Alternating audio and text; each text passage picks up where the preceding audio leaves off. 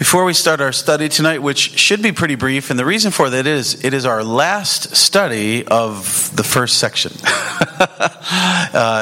Lead us into temptation has actually been the whole study so far.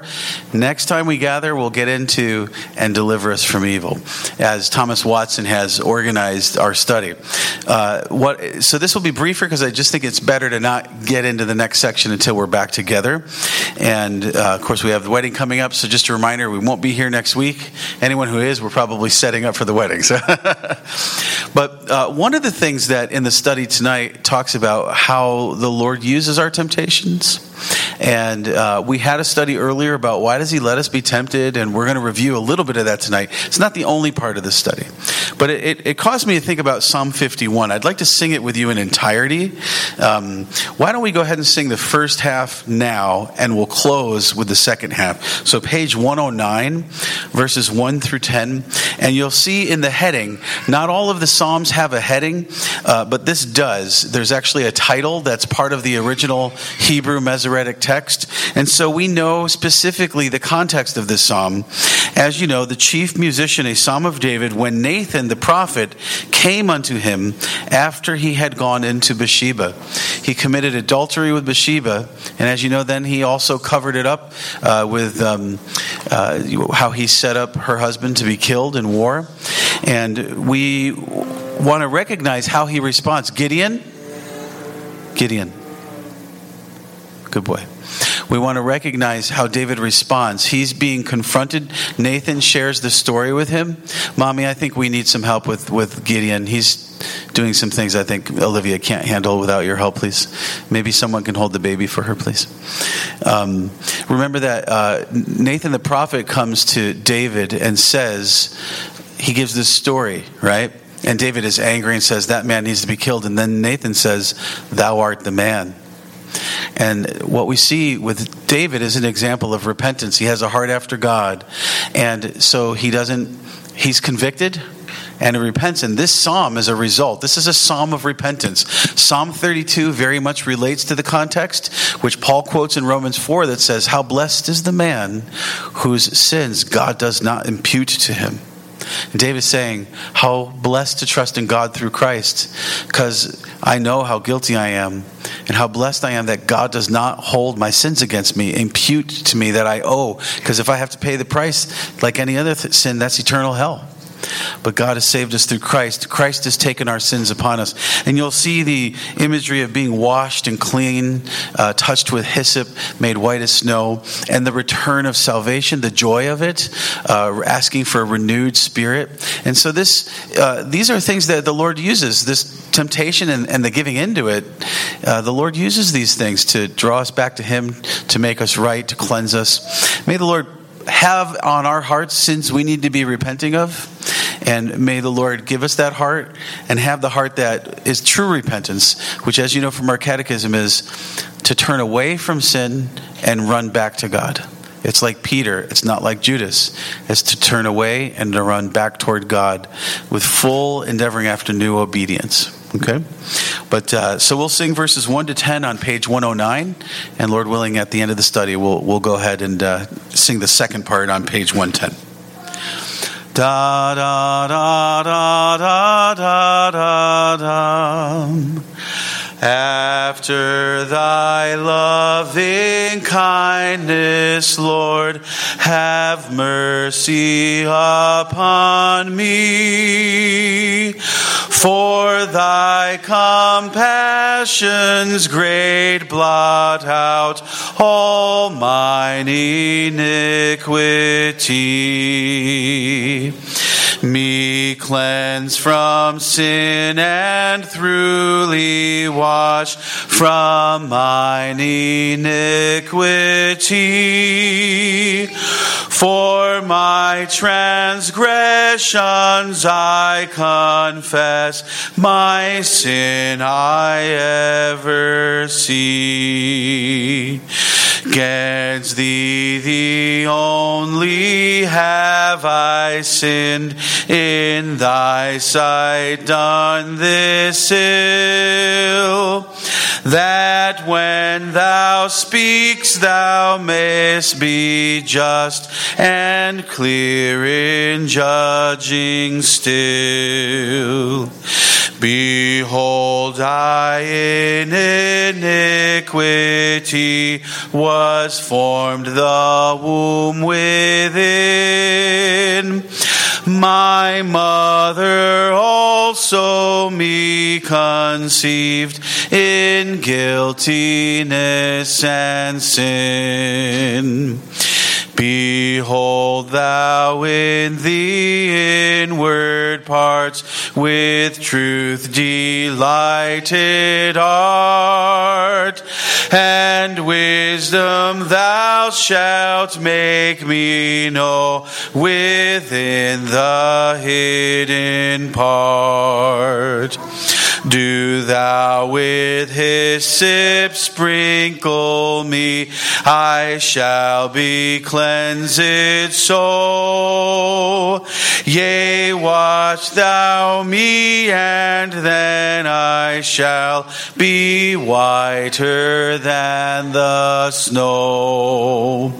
Of gladness and of joyfulness make me to hear the voice, that so these very bones which thou hast broken may rejoice. All mine iniquities blot out, thy face hide from my sin. Create a clean heart, Lord, renew a right spirit me within. I want to point out a few things before we close and start our study. I want you to remind you, David is asking for forgiveness. He's asking, notice also, for God to help him repent, right? The prophets say, Lord, turn us and we shall be turned. And so he's not trying to repent on his own strength. He's even asking God, help me repent, please, right? Help me do these things. Do these things to me. Cleanse me. Wash me. Verse 7, I want you to remember the imagery here. This is how we're cleansed. Do thou with hyssop sprinkle me. Do you remember what hyssop is?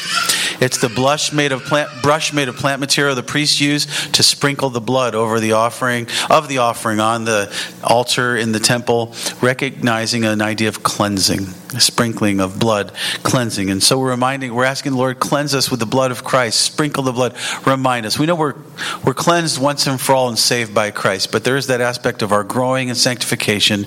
We still sin and fall, so we're asking the Lord to apply, cause us to experience anew and refresh us. But notice, he's asking for a clean heart. You give me a clean heart. You restore to me the joy of thy salvation. You do these things to me. We need to recognize repentance is asking God, please change me. Please help me. It's not saying I'm going to do better for you, Lord. It's saying, please help me. Make me better, Lord. Help me to do better. I'm so sorry. And we want to recognize that. But notice, he says, sprinkle me with hyssop, and what? I shall be cleansed. Wash me, and I will be whiter than snow. It's a song of repentance for horrible sin. But it's that psalm that we can use as well. Okay, well, I want to remind you, if you have a question or a comment, I'm going to hand you the mic so it gets into the recording, but also so everyone can hear. It's pretty helpful.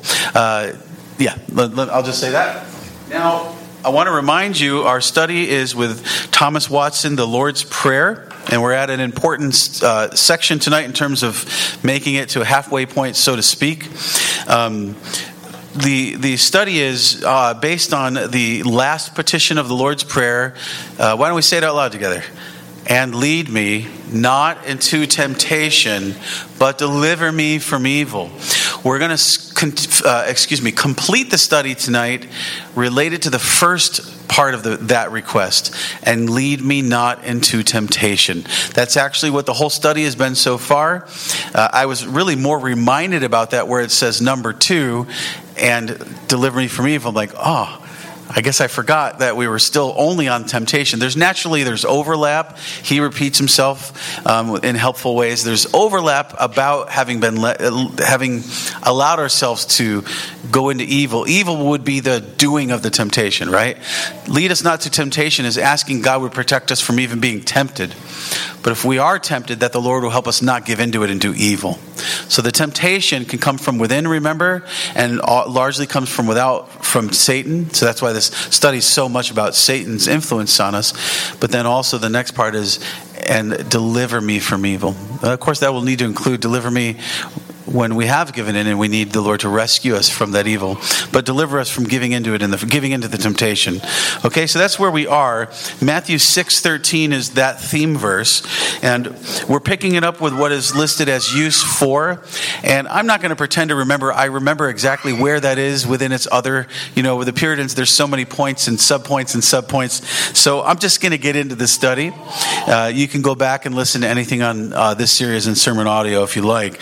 But here he gives use for, and this part is brief of the study tonight, but why we went to Psalm 51 and why I also want to return to the confession for a moment. Gideon, you need to be quiet. Okay, use for. Let such as are tempted be wise to make good use of their temptations. As we should labor to improve our afflictions, so to improve our temptations. So we know that, like from Psalm 119, several times it says, it was good that I was afflicted. It brought me closer to you, Lord. It brought me deeper into your word, Lord. Similarly, we're to use temptations that way. Now notice, it's not saying use sin, although there are ways the Lord even uses our sin, and we're going to touch on that, but our temptations. When we are tempted in different ways, Lord, help me to use that. Help me to learn how to battle it. Let it actually, instead of making me fall, let it make me grow stronger as resist and the devil flees from me. Let me make use of all these things I'm learning, and let me grow from this experience. Sometimes when we're tempted, we think that it only makes us weaker, but it can actually make us stronger in the Lord. As the Lord helps us to resist and he flees, it's like when you win in sports, you feel more confident to win another one. And that's what we want. As I've been putting up these talks about knowing our enemy and fighting him, the last one that just went up by Pastor Bell is at war with Satan. And at the very end, he says, we ought to be wanting to win. We ought to be wanting to win the war. And he's really making the case, let's not just act like we can't win or win battles in the Lord Jesus. Battle belongs to the Lord. We ought to be wanting to win. We ought to be wanting to beat these temptations until Satan does flee from us. Okay? It's not the only part of the study, but he says this. What good comes from temptation? And this is a little bit of a review, but he says this. This is what I highlight. God can make his people get much good by their temptations. Hereby a Christian sees that corruption in his heart, which he never saw before. One of the things is, as it's a temptation, and unlike Christ, we struggle with it, and there's a temptation to give into it. It shows us how easily we are tempted. It shows us the corruption. We need to keep praying. God, create a clean heart in me. Wash me in this area. This is an area I never had to deal with before, or I have been unwilling to deal with. But this temptation is my opportunity to get right with God. In this area. This is my opportunity to make some progress that I've been avoiding for years, right? This is my opportunity to grow and recognize in growing where I have to be cleansed. That's growth. That's opportunity to grow, right? We want to be careful not to think that temptation is only something that can hurt us. God actually can use us to make us grow. I think because of the time, I'm going to not turn, but I want to reference you again to Westminster Confession, chapter 5, section 5. It asks the question and pastorally answers the question, why does God let us be tempted? Why does God let us sin? And there's some very good pastoral comments there, but I think a significant one that he brings out here again is to humble us. To humble us. And to show that we are completely dependent on God. We are not self-sufficient. And there's plenty of areas for us to still be cleansed. That's never going to change until we go to heaven. or till Christ comes back with the new heaven and the new earth. So we want to recognize and face temptations, and the temptation of Satan, but coming from within, as an opportunity to recognize where we have areas we particularly need to be concerned about and grow. So that's use 4. And then he gives us 2 Corinthians 12:7. Would you turn there with me? 2 Corinthians chapter 12, verse 7.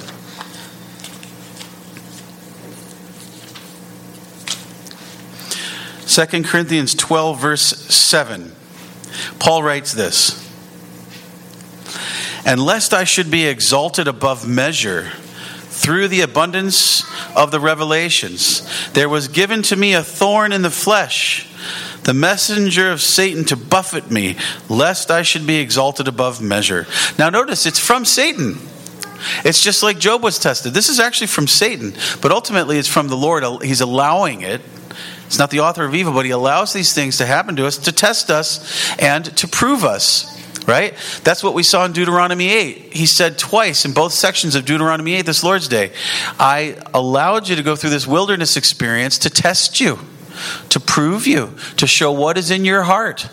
And so the Lord will let these things happen to make us grow. And so Paul asked to please not have this thorn in his side anymore. And God says, no, it needs to stay. My grace is sufficient for you. And we've come here before, remember, but notice it is Satan doing it, the temptation, but the Lord allows it to remind us to be humble and to depend completely on God and to exalt Him. Notice he says God allows it so that I don't exalt myself. Remember, that's what God warned about in Deuteronomy 8, lest you exalt yourself and start to take credit as if you're the reason all these things are happening. So the Lord will do this to humble us. Watson writes this: better is that temptation that humbles than that duty which makes us proud. Wow, so even when we do the right duty, if it makes us proud, it's better to be tempted. That doesn't mean it's better to sin, but it's better to struggle with temptations because it humbles us. And it's always better to be humble than to start to get self-exalted and proud because of any duty we do for the Lord. Right? That's pretty striking. Okay, that's use 4. Good can come from temptation. So, he says again, let such as are tempted be wise to make good use of these temptations, just like afflictions. And too often we don't use our afflictions well, right? We don't see them as opportunities to grow and to get us closer to the Lord. We kind of pray, please get rid of this as soon as possible. Maybe we should be saying, Lord, help me to trust you in this and do what your plan is in me, and don't let it end until you're done. The same thing with temptations. Lord, help me to endure and not give in. You've allowed this. It keeps coming. Help me to learn not to give in and make me a different person through this. So make use of them. I think that's very helpful. I don't think I tend to think of that enough. Like, make use of this. This is an opportunity from the Lord to experience victory and grow and to see where you need to grow. Right? It doesn't mean take advantage of it to sin. Okay? Use number 5. God has stood by them and given them strength to overcome the tempter. Recognize that when you have been tempted, often God gives you the strength. Remember 1 Corinthians 10 talks about how He doesn't give you anything you're not able to endure, and He gives you way out of the temptation. And think of the times when God has helped you, or maybe you've been better at receiving His help, so to speak, and He stood by you. He strengthened you to overcome the tempter. Remember, He had this glorious section a little earlier about how Jesus is ready and able and wants to help us defeat Satan's temptations. It was powerful and empowering. And remember that God has helped you and He wants to. And be thankful, therefore. Number 1, remember He's led you through temptations, not given in, and remember to be thankful to God for this. Thanks be to God which giveth us the victory. 1 Corinthians 15:57. Thanks be to God which giveth us the victory. Think of how He has led you through things, forgiven you for things, and say, I can face the temptation right now. Thanks be to God who has given us the victory. I already have the victory in Christ. In the war, so I can have victory in this battle. Let us be thankful. So still under the use number 5, remember that God has stood by us to help us overcome Satan in the past. Number 2, under that use, you that have been tempted and come off victors, be full of sympathy, pity, tempted souls, show your piety in your pity. What he's saying is, be sympathetic to those who are struggling with the temptations you've struggled with. Have mercy on them. Don't treat them as if, you should be over this by now, but remember your struggles. Or if it's not related, but the idea of having struggles with certain temptations. Have pity on those who aren't where you are in your growth in grace, who aren't as far along in the walk of sanctification as you are or as developed. Have pity on them. And then he says, help them. A word spoken in season may relieve a soul fainting in temptation, and you may, as the Good Samaritan, drop oil and wine into the wound. We need each other. Be ready in terms of making use of these things. Be humbled and be ready. I want to be there to help others to resist this temptation. And remember, we studied earlier, one of the reasons the Lord lets us give in even to the temptation is that we'll be able to sympathize and help others who face it later. He says this, he quotes this, the spiritual man thinks over advice rather than reproaches. And he's apparently quoting Augustine. That relates to our Wednesday study years ago. Remember affirmation? You want to be affirming people 3 to 5 times for every one criticism, even if it's necessary. I've been catching up on a book on marriage that Rachel and Chad are borrowing. And that was emphasized again. Gideon, it's time to stop. Mommy, I think you need to take him to the other building. Yeah. He's giving us some trouble tonight. Remember the affirmation in this book, it said the same kind of thing, that you want to have way more affirmations than criticisms. And that's something we're always going to have to be careful about. But he says the spiritual man thinks over advice rather than reproaches. We're more likely, I don't think it's just the spiritual men, but we're more likely to think about advice than we are just reproaches and corrections. And we have to think about how to be proactive and positive in different ways. But we want to be ready to help and encourage. Hey, brother or sister, I know that you've been wrestling with this, and I just want you to know I can relate. I understand. I want to tell you about how the Lord gave me victory. And sometimes when I fell, the Lord helped me get back up again, and I've had more victory. And I want to share with you some things I've learned to help you resist, that the devil would flee from you. So you want to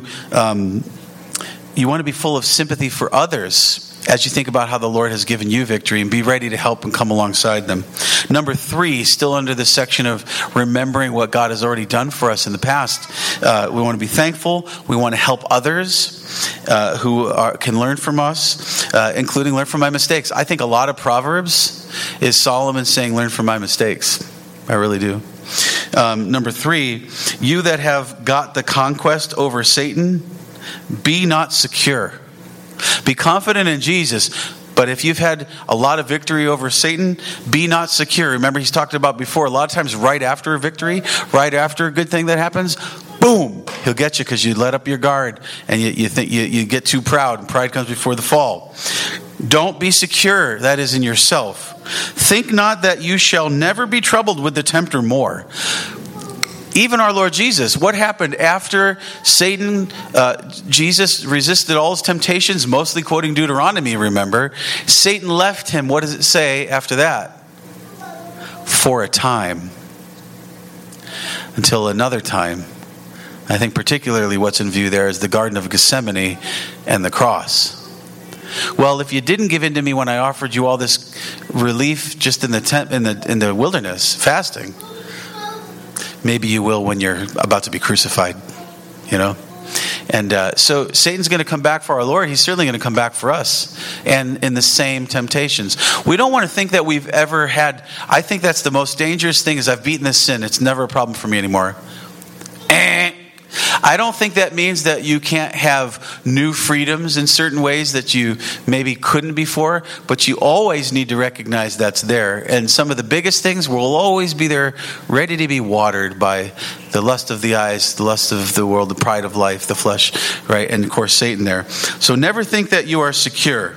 Always be on watch. Always keep guard. That was a lot of our last study, right? Rejoice how the Lord has delivered you, but never think you're done. Never think you can put that behind you and work on something else now. that's the most dangerous moment that you're going to fall again. Okay? Keep up the defenses. And he turns us to Luke 4:13. We just talked about that. Satan said he's going to come again to even tempt Jesus. But he says this: after we got the better of the tempter, we must do as the mariners in a calm, mend, or tackling. Excuse me, I'm not reading this correctly. Let me start over. After we have got the better of the tempter, we must do as the mariners. What are mariners? The fishermen, guys on boats, right? In a calm. Do as the mariners in a calm. Oh, there's no storm now. I can just go relax and go to the pub and goof off until the next time we're going to sea, right? No, he says, we must be like mariners in a calm. Mend our tackling, not knowing how soon another storm may come. And you never know when they're coming. And storms don't, hey, I'm about to come. I want you to make sure you get your doors locked. I mean, we have our modern tools to tell us, a tornado's coming, get under the door or whatever. But generally speaking, you don't know when they're going to hit. They hit fast. Remember from Ephesians 6, the arrows are always in the air coming at us. And we're in danger when we let our shield of faith down. Don't think that there's not another dart in the air already. Oh, you had victory? I'll send 3 at once this time. Right? Always be ready. And now I do want to go where he brings us to Scripture. Turn with me to Luke chapter 11, verse 26. Luke chapter 11, verse 26.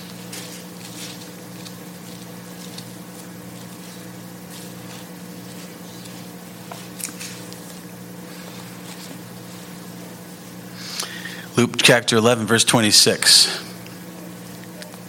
I think actually I'll start at the beginning of the story for the context. Beginning with verse 14. And he was casting out a devil, and it was dumb. And it came to pass, when the devil was gone out, the dumb spake, and the people wondered. But some of them said, he casteth out devils through Beelzebub, the chief of the devils. And others, tempting him, sought out him a sign from heaven. But he, knowing their thoughts, said unto them, every kingdom divided against itself is brought to desolation. And a house divided against a house falleth. If Satan also be divided against himself, how shall his kingdom stand? Because you say that I cast out devils through Beelzebub. And if I by Beelzebub cast out devils, by whom do your sons cast them out? Therefore shall they be your judges. But if I, with the finger of God, cast out devils, no doubt the kingdom of God is come upon you.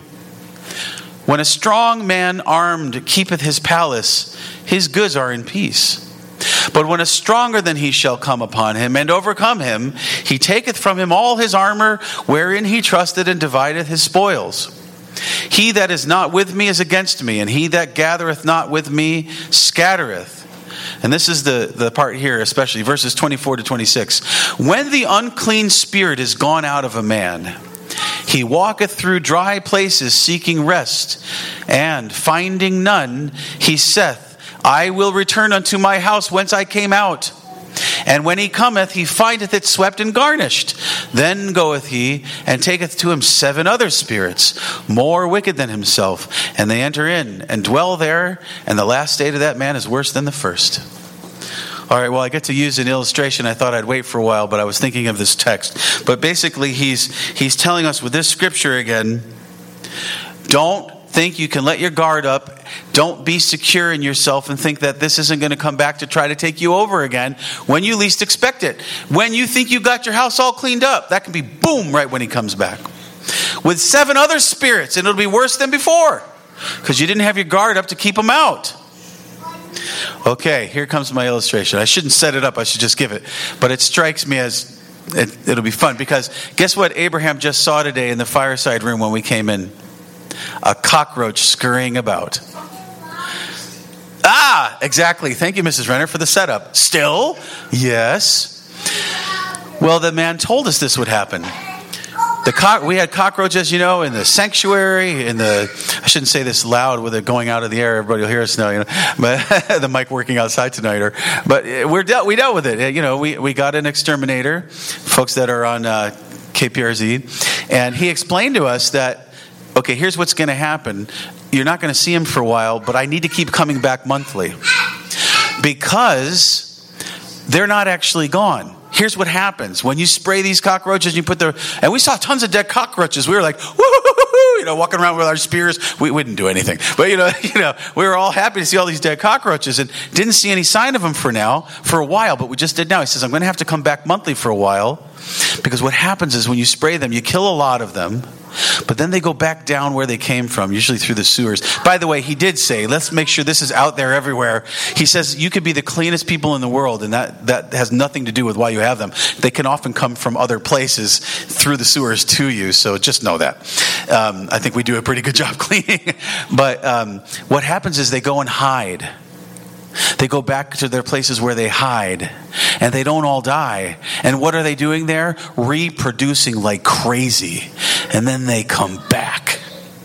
So you got to keep spraying until you really get them under control. And I would imagine, I don't know, maybe once a year isn't a bad idea. That's the idea, that don't think that you can just think you're secure now. They haven't gone away for good. Satan has not gone away for good. And you are not perfectly righteous in your heart until the resurrection, or you go to heaven first. There is always those cockroaches lying around in the darkness, waiting until you think that you don't have to worry about them anymore. And then they come back with all their reproduced friends to take over and have an enormous party like you've never seen yet. All right? So anyways, there's the cockroach illustration I was saving for a sermon. Now you got it. Okay. But it's, I think, particularly germane to what Thomas Watson is saying here. Don't think because you've had victory that the war is over. The war is over in heaven and the new heavens and the new earth. And remember, Satan goes and he waits and he comes back. That was what we saw in earlier studies. So here's the one more thing to share. Two more things. He says this. Thomas Watson writes, "But stand upon your watchtower, lie in your armor, always expect a fight." That's the Christian life, beloved. That's the Christian life. Ephesians 6. Put on the whole armor of God. But do you see what he says here? Lie in your armor. Sleep in it. I think like men who are at war and they're on the main fronts, they sleep. They keep the helmet on, right? Lie in your armor in those wherever you would be at war. Always expect to fight. Stand at your watchtower. Always have somebody watching. Take shifts, right? And, we'll see that leadership from Nehemiah when we get to that study in a minute. Yes, Mr. Renner, hold on. Got to give you the mic. John Gill says that the Christian, are not necessarily the Christian, but those that were in battle did sleep with their helmets on, and generally they kept them on so much that when they took them off, they were bald because of wearing their helmets all the time. Wow. In battle. That makes me think of, I can't remember where I've heard this, maybe you have, but I've heard examples of people who fought so long. Isn't it even the scriptures, I think? Yes. They couldn't take their hand off the sword. Yes. They fought so long, they just didn't stop fighting. They couldn't actually open their hand to take the sword out. David's mighty men. David's mighty men, thank you. Yeah, so there is that aspect of the spiritual warfare. We're never done. Thank you. This last thought, and then we'll sing Psalm 51, the second part, and close in prayer. But yeah, lie in your armor, always expect to fight, and never think that the room's not about ready to be attacked with cockroaches again. You got to keep cleaning, you got to keep spraying. Holy Spirit, right? The demons are always ready to come back and take over. We always need our devotions. We always need to be reading our Bibles. We always need to be praying. We need to start the day, end the day, spend the day like that. We need to be in fellowship. We need to be in worship. Benefit of things like this, and we need to have family worship and not think that if we've done it for a while, we get away from it, everything's gonna be okay. No. They're coming back. Okay. Lastly, he says this, and we are closing the section tonight, this long section that we've had on lead us not into temptation. And then we start part 2 next time, which will be at least an extra week away. Remember, we'll have off next week getting ready for the wedding. But deliver us from evil. The second part of this last petition of the Lord's Prayer, that's what we'll focus on the remainder of the study. But he says this last thing I'll share with you, closing the section on, and lead us not into temptation. It is a wrong to God's mercy and to a Christian's comfort to make the despairing conclusion that after one has fallen by temptations, his estate is irrecoverable. Let me read that again since I stammered. It is a wrong to God's mercy and to a Christian's comfort to make the despairing conclusion that after one has fallen by temptation, his estate is irrecoverable. It's helpful, isn't it? I want to remind you as we close, this is why we're having this study. A while ago for a certain sermon, I wanted to try to find, where was I quoting Thomas Watson, that he said, the biggest sin that Satan is leading towards with all your other sins is to bring you to a place of despair, so strong that you kill yourself. Literally. And he's warned about that in the study. I found it here. Remember, I thought it was in the study on contentment with Thomas Watson. That's also on our sermon audio pages, by the way. We studied that a few years ago now on Wednesday nights. But it was actually here. Lead me not into temptation, deliver me from evil. And he closes the first part, lead me not into temptation, as I think a great transition into deliver me from evil, because I think all of our hearts get pricked, but often we've given into it, right? We've done the evil. We've given into the temptation. He's already had some pastoral words about that, and I'm sure he will again, but deliver us from evil. But as he finishes the first section, lead me not into temptation, sets us up for the next section, deliver me not into evil, deliver us from evil. He closes with this once more. It is a wrong to God's mercy and to a Christian's comfort to make the despairing conclusion that after one has fallen by temptation, his estate is irrecoverable. And that is the worst sin, right? To think that God's mercy in Christ is lesser than our sins, as horrible as they are, as huge as they are, as heinous as they are. To think that Christ's sacrifice on the cross and his perfect life on our behalf is not more, is not better and stronger, right? So let us indeed repent and confess what our temptations are and ask God to protect us and deliver us, not to give in to these temptations. That's the next part. We hope that we don't even have to be tempted is the first part. But if we must be, and we can see tonight there are reasons he allows it, deliver me from evil. Deliver me from, we'll see, he'll probably bring us to this again. Some would translate it, deliver me from the evil one. Satan is behind so much of it. And I should be getting up very soon, I think before I go on trip this week, the last sermon by Pastor Bell, Know Your Enemy. And I've kind of given it the subheading, Studies on Satan, Know Your Enemy. That ought to go up. The last one that just went up is, again, War with Satan. And he said at the very end, we ought to be looking to win. We ought to be looking to have victories, and may the Lord grant that. I'd like to close singing the second part of Psalm 51, and then we'll close in prayer. Now, again, this would be page 110. We sang the first half. Remember the subheading, the title is, this is when Nathan the prophet preached at, convicted David about his sin of adultery with Bathsheba and then covering up with murder. And David shows us the right way to respond in repentance, which is not in denial. It is humble. It's asking for God to do a work in his heart. It's asking for God to make him repent, God to do a gracious work in him, not just feeling bad about the sin and wanting to get out of the consequence, but Lord, change me. Restore to me the joy of thy salvation. Create a clean heart in me. Help me do the right thing. Help me to do better. And it's amazing, really.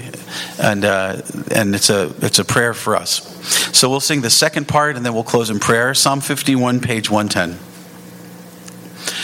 Da da da da da da da da. Cast me not from thy sight, nor take thy Holy Spirit away.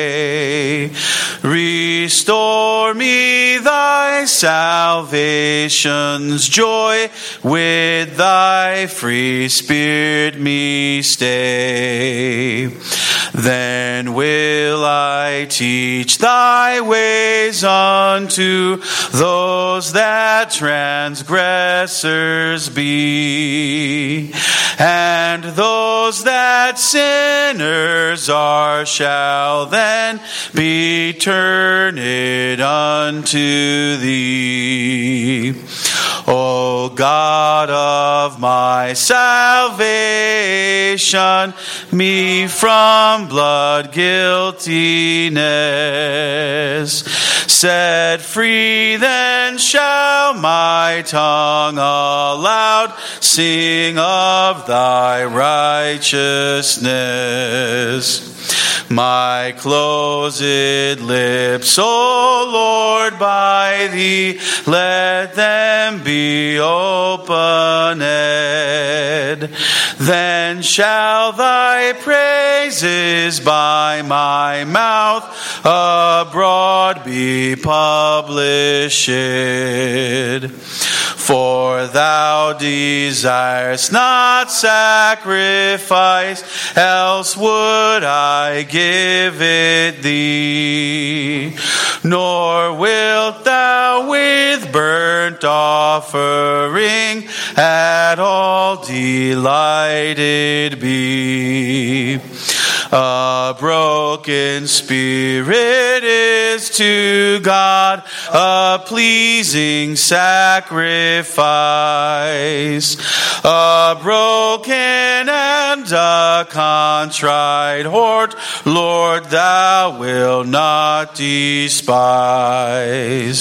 Show kindness and do good, O Lord, to Zion, thine own hill. The walls of thy Jerusalem build up of thy goodwill.